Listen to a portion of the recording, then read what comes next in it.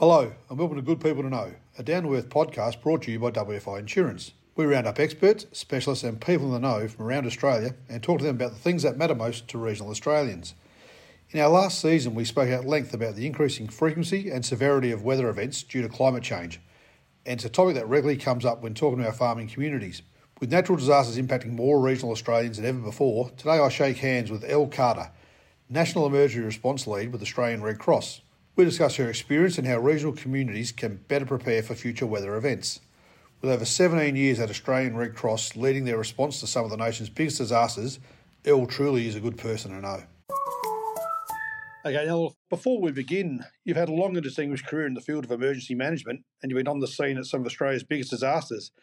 Can you give us a brief flyby of your career? Thanks, Andrew. I'm currently working with Red Cross as the National Emergency Services Response Lead, which basically means that I'm responsible for coordinating how Red Cross will respond in a disaster and making sure that we're operationally ready to respond. I have been working with Australian Red Cross and in emergency management since 2006, with a lot of that time spent working in Queensland, regional Queensland, Northern Territory, etc. So some of my earliest deployments with Red Cross were to Western Queensland, supporting towns like Charleville, Roma and St. George when they were impacted by, pretty major flooding.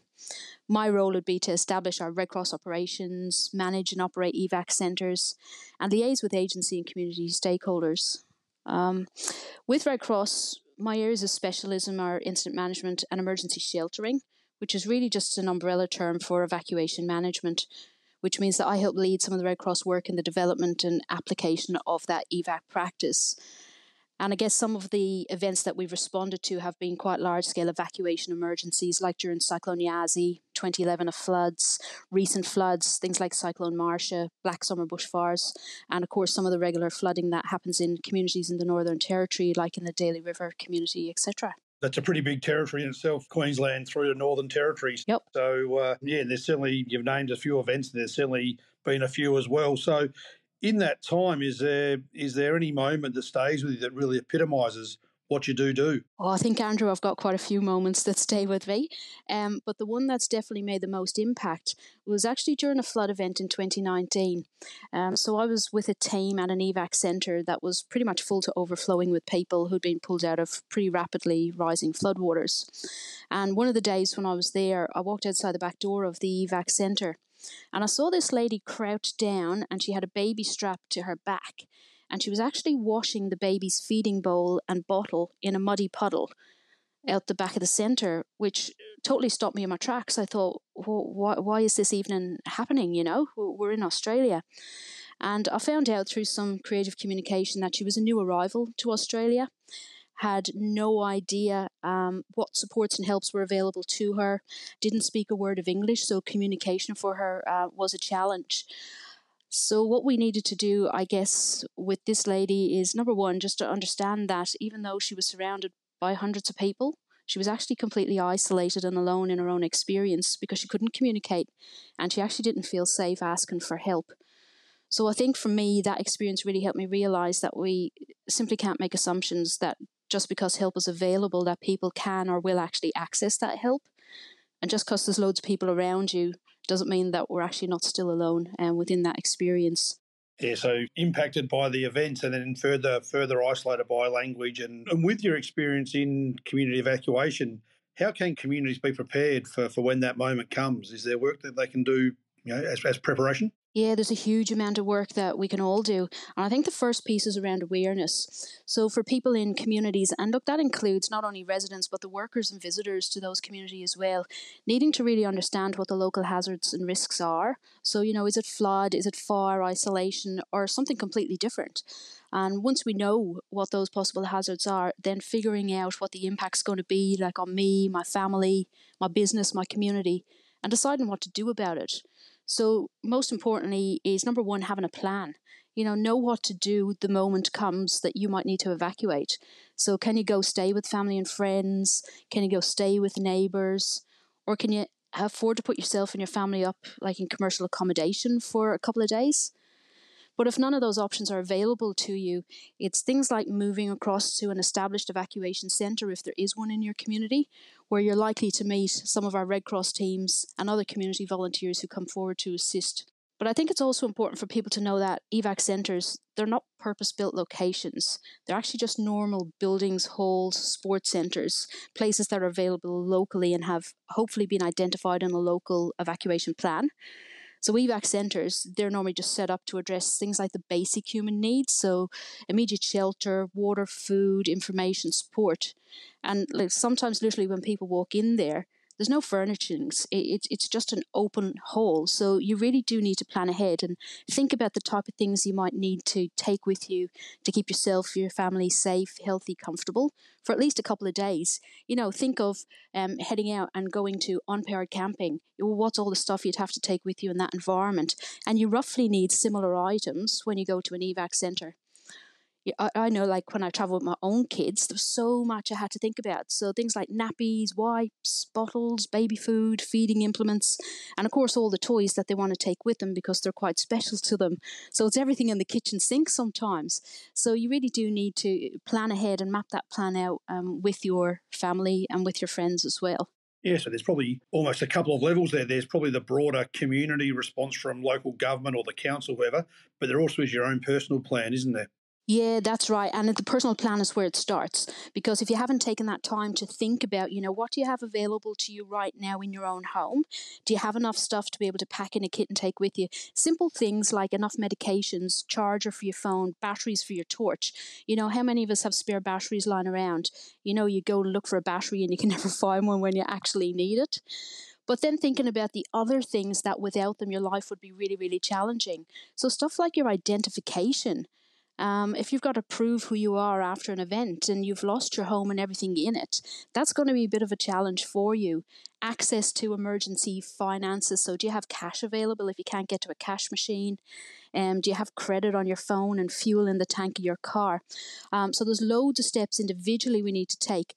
But the other part of that is also around what else is special to our family. So things like pets.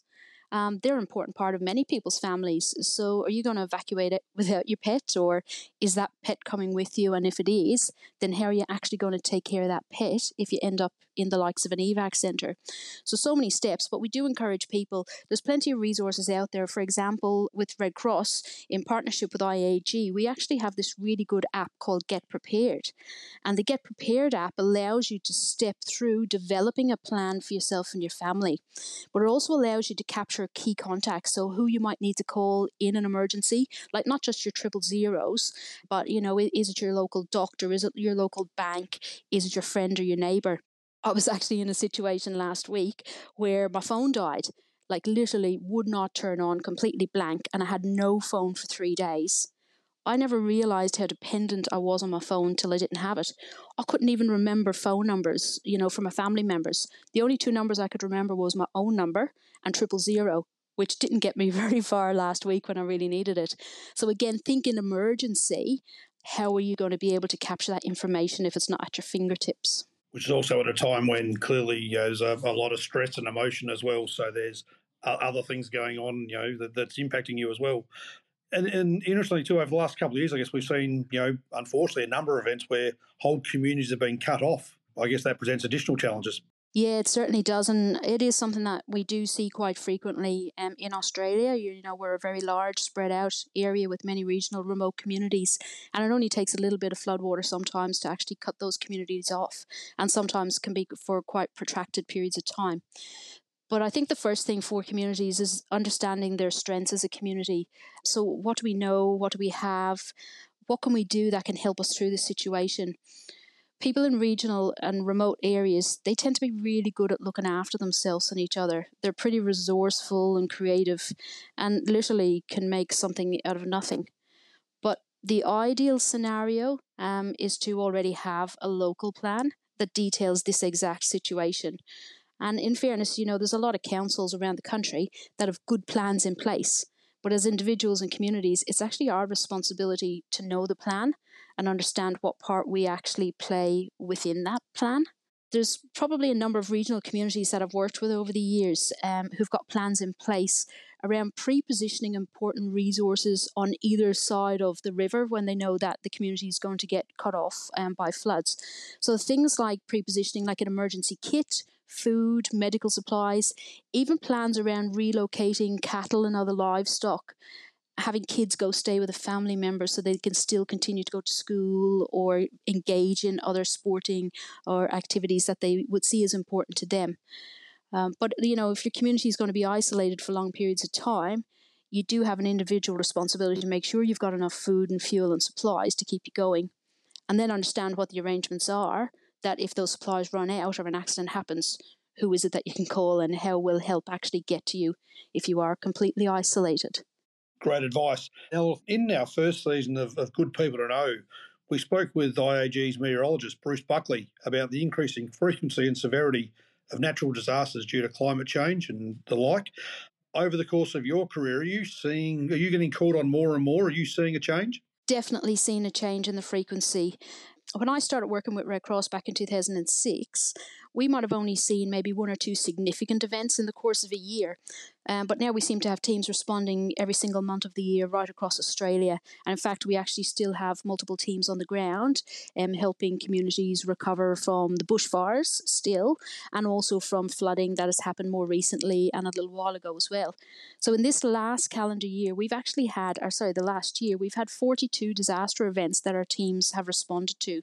So that's really pretty significant. And they've not been a drop in the ocean. They've been really big, impactful events that have caused a lot of distress and heartache for many, many communities. It was interesting, actually, on the radio this morning, they were talking about how nearly half the people in New South Wales whose homes were damaged or destroyed by the recent floods are actually still homeless. So the impacts of these large-scale events are really quite far-reaching. How do you go with that? Is that really stretching the resources? Is that a challenge for Red Cross? It's a challenge for Red Cross and every single organisation and community group, but I think it's a challenge for individuals as well. When you've got to spread your resources so thinly across multiple events, you got to do the best you can do with the resources that you have, and plans will get you so far. But when you have the big one and you've got multiple communities all impacted at the same time, that's when you have to start looking at priorities and thinking, where is it really, really, really urgent that we send our people, and where can we provide that remote support, or where can we kind of empower and work with others to be able to respond in their community? So you've got to get quite creative about responding, and moving forward, that's going to be the way to go here in Australia, because there will be more disasters and we've got to be ready for them. Is there a different response between regional and metropolitan regions? I definitely think so. With metropolitan regions, they tend to have a lot of resources to hand. They will have shops and warehouses and plenty of supplies ready and available to them. They often have multiple agencies and service entities that are available at that kind of local and wider community level that they can draw on. And you'll also see probably a concentration of emergency services agencies, in those metropolitan areas. But when you more get out to regional and remote communities, they're very, very thin on the ground resource-wise. Sometimes they're literally living on a shoestring, where the services that come into community, they're visiting services. They might drop in once a week or once every couple of weeks. There might be very few buildings and infrastructure that can actually be used to support those communities. So the difference can be quite great.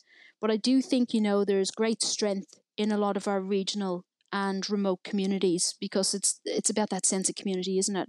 Where they know each other, they're connected, they are resourceful, they are resilient. But they still have to have practical plans in place for when the inevitable comes, and they are cut off and isolated and have to be able to then respond for themselves. So, there's probably a few aspects of that we need to think about, isn't there? There is, yeah. The coordination in an event between your services, emergency services, and the like, does that work well? Is the lines of communication sound? I guess we've unfortunately had a lot of events recently where we've had to work through that. But how does things work when something happens with emergency services, with Red Cross and other organisations? Australia is lucky in the sense that we actually have quite robust emergency management plans around the country, at that federal, state, local and community level. But again, it's about how people engage with those plans and how those plans stand up when they're tested in a real situation. And, sometimes the plans will work and it will be perfect because we'll have enough people, we'll have enough resources, and everyone is available who you need to be available. But then if you have like what we've seen over the last year with multiple disasters in multiple communities, there's always going to be challenges in mobilizing those responses, and there's never going to be enough people. Even look at the complexities of COVID. Like, how many people did we have unavailable, in our own kind of workplaces and businesses because they were sick or they were in isolation or they were caring for family members or having to quarantine? That already depleted many people's resources quite significantly across business and the emergency management sector. So we do have to be cognizant of that. But I do think it brings to light the whole conversation piece around communities being able to help themselves. So what plans and preparedness steps can we put in place so that communities are trained and ready and able to respond when the need is great, but the assistance can't get to them in a hurry for whatever reason? Maybe it's geographic isolation, maybe it's they're cut off by floodwater or cut off by a fire front, or maybe it's that our formal resources are simply stretched to the max and there's not enough people to go around.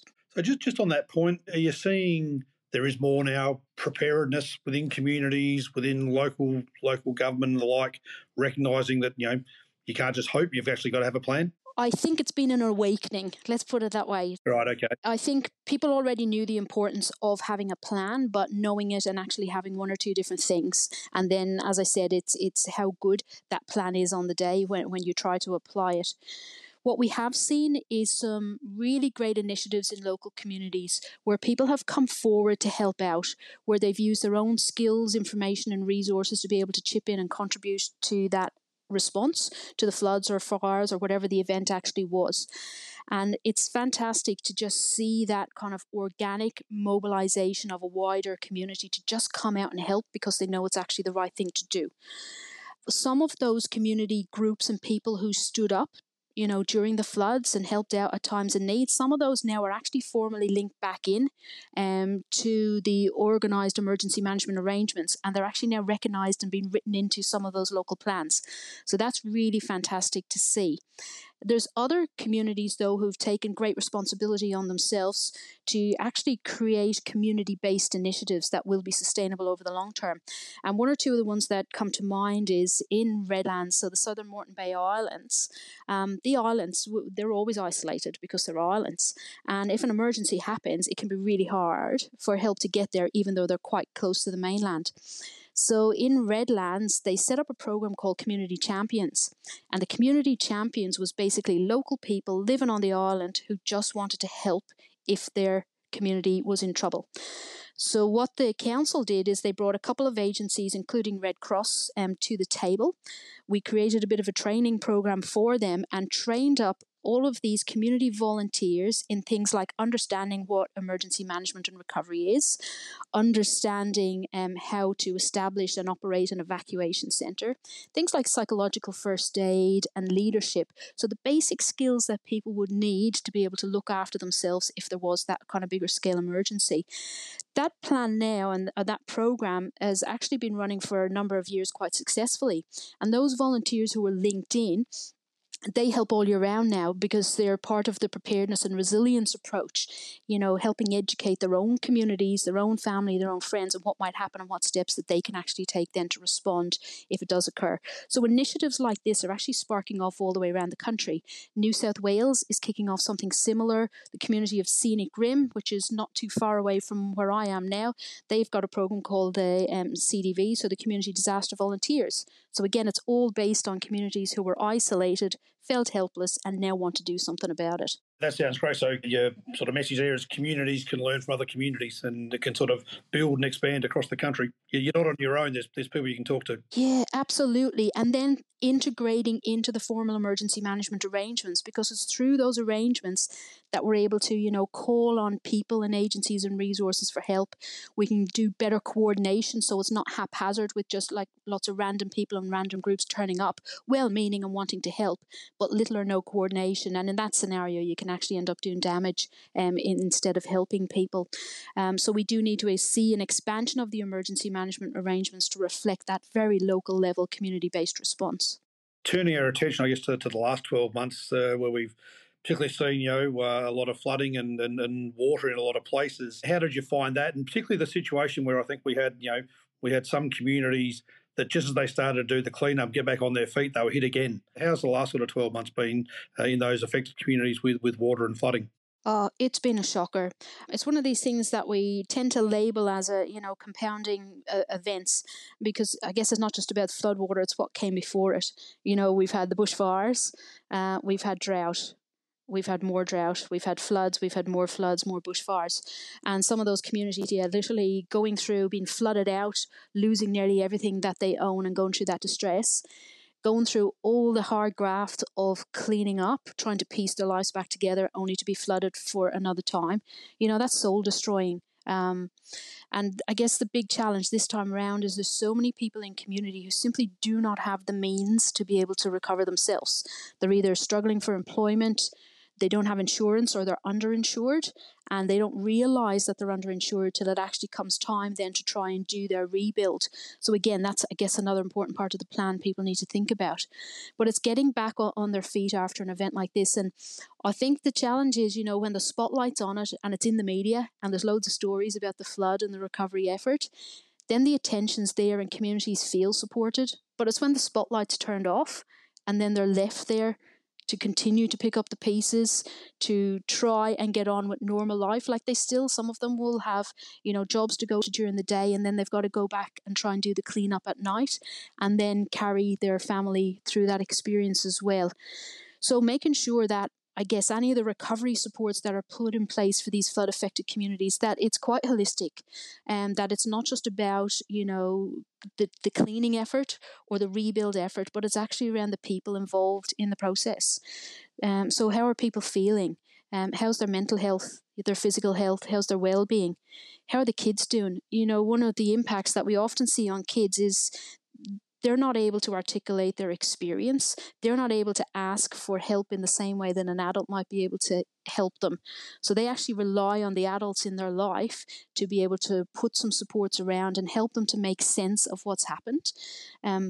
So things like, kids struggling to sleep, struggling to eat, struggling to engage back at school, and just being fearful, when it rains or when they see extra water lying around the place, and not wanting to be separated from mum and dad. So things like co-sleeping again. So the likes of, the floods that we've seen back to back to back, the ripple effect is quite significant for people's well-being. But it's a whole of community response. It's a whole of country response that's needed. Yep. Because it's on multiple levels, isn't it? It's the people, it's the buildings, infrastructure, employment, finance, etc. Yep, no, that's so true. And you mentioned it whilst we were talking about the floods and water of the last 12 months, but, we're going to cast our mind back 3 or 4 years to sort of 2019 to the bushfires that hit Eastern Australia in particular, and Red Cross would have been heavily involved there. Is a bushfire response different to the flooding response? And 4 or so years on from the bushfires, how are those communities recovering? Look, I think the response itself is reasonably similar as far as, an emergency plan needs to be activated and agencies, entities and groups under that plan normally will respond and assist to whatever that event is. But the impact it has on communities is obviously very, very significantly different. So with bushfires, there's often total destruction. And it's destruction not of just individual buildings, but it's the environment. You can have millions and millions of hectares of land, which during Black Summer, I think it was something like 12 million hectares, like really significant, and that was completely destroyed. It was flora and fauna, completely destroyed. Hundreds and thousands and millions of animals, etc., either injured or deceased during that event itself. So fire is quite far reaching in its impact. Floods tend to be, while they're widespread, they can be slightly more contained in their impact, because if you get a flood, unless it goes right up to roof level, there may be parts of your buildings or structures and whole homes that won't be touched or impacted by it at all. So it can be quite different. But then we look at floods and things like mold, and the amount of mold that we've seen go through homes as the flood water dries out, and then we've got humidity, etc. So they each have their own kind of unique dynamics to them. But I think what's common across all of them is the devastating impact it actually has on the people who are in the equation and how long it takes people to recover afterwards. From the Victorian bushfires in 2009, it was something like 2018 when the last families were resettled after that. Like, that's 9 whole years of recovery. And you know what? For some people, it could even be longer, and we just don't know about that. And that's more the physical recovery. There could be psychological, mental health impacts that live with those people into their futures as well. Now, yeah, we've spoken fire, we've spoken floods, but there's other sort of events that I'm sure Red Cross would be called upon when we talk about water and too much water in parts of Australia over the last 12 months. But again, with those bushfires, wasn't that long ago that parts of Australia were experiencing drought. And again, that is a disaster that I'm sure Red Cross would be called on and other services for support. Yeah, and you know what? Drought is just so cruel. It's one of those slow-moving disasters, and it tends to fly under the radar till we reach that kind of crisis point. And we all know it's happening, but what we don't really understand is the tipping point when it moves into something that had been managed but was having impact to now something that's really quite unmanageable and quite devastating. So from a Red Cross perspective, we undertook a program of support across a number of drought-affected communities and really saw the focus placed clearly on the well-being of individuals and families. I guess for a lot of families, isolation tends to be one of the silent impacts of drought, where people feel like they're really alone with their struggles. And, their full energy is just placed on surviving and trying to keep their family and their own business afloat. So providing opportunities to bring people together and to connect and draw support from others was one of the important strategies that we used when we were working with those communities. But also skilling up local community groups, neighbourhood centres to provide some of that ongoing support and identify referral pathways for people in their communities who were struggling. So again, I guess there's a few prongs to it when you talk about it. But another aspect, I guess, of the drought was those farmers who then did end up moving away from community. And I don't think we realised or appreciated the breadth of local knowledge that sits with some of those farmers and landholders. And when they leave community, the gap and impact that makes. So there's a lot of farmers out there and they know and understand the land and that delicate relationship between climate and survival. And in some of those regional and remote communities, it's these farmers and landowners who've actually been providing intelligence to emergency management agencies and councils on things like the behaviour of rainfall, floodwaters, upstream, etc. And often these farmers are actually quite accurately able to predict the downstream consequences of large amounts of water moving through the river system. And in effect, they've been like the early warning system for many communities and towns downstream. So things like local knowledge, that's irreplaceable, when these farmers have been stripped away from those communities. And I guess it's also to do with the viability of the small regional and remote communities with those farmers and their families. When they move away, often then it's questioning things like, can the local school continue to operate? Can the businesses stay open? Can health services still be provided if the population has decreased so significantly? So when farmers leave the land, it does have far-reaching consequences. Yeah, there's a number of things there. As you said, there's not just a loss of the family, but then to the community, the loss of, and what does that mean for other business, but also that generational knowledge of the land and the area and what they've experienced over their time. So, yeah, it's far-reaching. And just as we look to wrap up, and we've talked a lot about floods and bushfires and the like and with the drought, but not all disasters come from natural rain events or bushfire events. Can you share some other sort of experiences you've had in maybe non-weather related disasters where you've been called on? As Red Cross, we often work in and help out in events that tend to get labelled as a collective trauma event. So it tends to be an event that's not a natural disaster, but has high consequence in a community. So it could be things like we saw, on the news over the last few months where we had the police shooting incident, out past Chinchilla, where unfortunately we had a number of lives that were lost. But we also had that helicopter incident out near SeaWorld where, again, lives lost, people injured. So with these types of events, they still need some form of a response. And often you'll have that first response where you have all the emergency services agencies literally trying to get the scene under control to save lives and to get people to further medical assistance as quick as they can. But then the other part of that, which often doesn't get spoken about, is that kind of psychological, again, mental health impact that it has on that wider community when they're caught up in these type of disasters. So with Red Cross, we often work discreetly with communities behind the scenes to help and support with things like psychological first aid. So it's really conversations around helping people understand what they've experienced, listening to their stories, but also where they need, connecting them in with supports and referrals, but also sharing with them some of the valuable kind of tools and resources that we've got, from a Red Cross perspective. So on our website, we've got some great recovery tools. Other types of incidents that we've been involved in, and one that sticks to mind that I know I went down and assisted with as well, was the Burke Street Mall incident down in Victoria, where you had that vehicle driven down Burke Street, and again, a number of lives lost, people injured. But for most people in that scenario, it really put into question their sense of safety in that place. So we had thousands of people who were actually impacted by what had occurred, even though they might not have seen it. But the fact that they work on that street, that they were walking down that street half an hour before the incident occurred with their children, and then they're asking the questions like, what if that had been me? If I had only been there 30 minutes later, that could have been my life or my family that was deceased. So people often have issues with, dealing with guilt, dealing with being a survivor of a situation like that, and then wondering and trying to figure out what's normal, what should I be feeling right now, what's okay to feel, that it is okay to feel upset, it is okay to feel angry, but it's then what you do with those feelings and emotions. But the other part of that is also, what about, again, the children in the equation? What do they see? What do they witness? Who's helping them to recover? So again, there's some really good resources, one in particular that we've got on our website called Helping Children and Young People Cope with Crisis.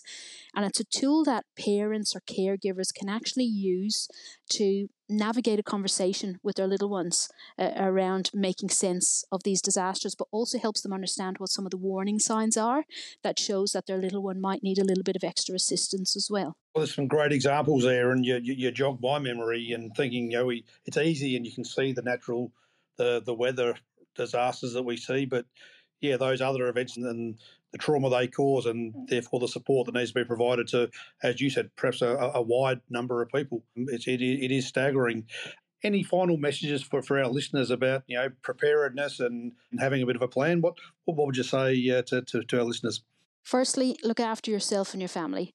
There's a lot of stoicism in regional communities. People put their head down and bum up and just focus on getting the job done. But you know what? If you break yourself or you break your family in the process, then that can be really hard to bounce back from. So have a conversation and plan with your family, chat about what you will do if you are faced with a crisis, and use resources like the Get Ready app and the Ready Plan and some of the really other great tools that are out there to assist you with that kind of planning process. Things like building up a support network around yourself. So whether it's family, friends, neighbours, or local community groups or agencies, identify some people that you feel safe to reach out to if you need help, where you can just talk without blame and shame. And, but the other part of it as well is looking at your own skills and abilities and figuring out what are the ways that you can actually help and be part of the solution. So it's not about just receiving assistance, it's how you can assist others. So that piece about volunteerism is really, really crucial. So with Red Cross, the majority of our workforce are volunteers, and without them, there's absolutely no way we could do what we do. And it's the same with many community organisations out there. So there might be plenty of people listening today, thinking, hey, that's probably something that I could help with.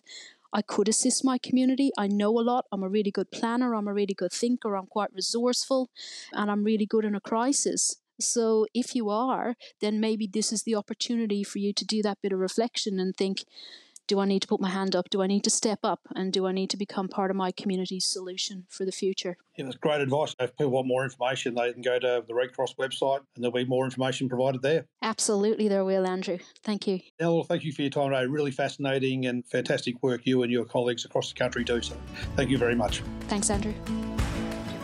Thanks for joining me today for this special conversation with Elle Carter, National Emergency Response Lead for Australian Red Cross. Just like Australian Red Cross brings people and communities together in times of need and builds on community strengths, WFI Insurance has a long and proud history of helping agricultural communities identify and mitigate their risks, protecting Aussie farms for over 100 years. We're known for our personal approach and are part of the rural and regional communities in which we serve. So please join us again next time as we shake hands with more good people to know.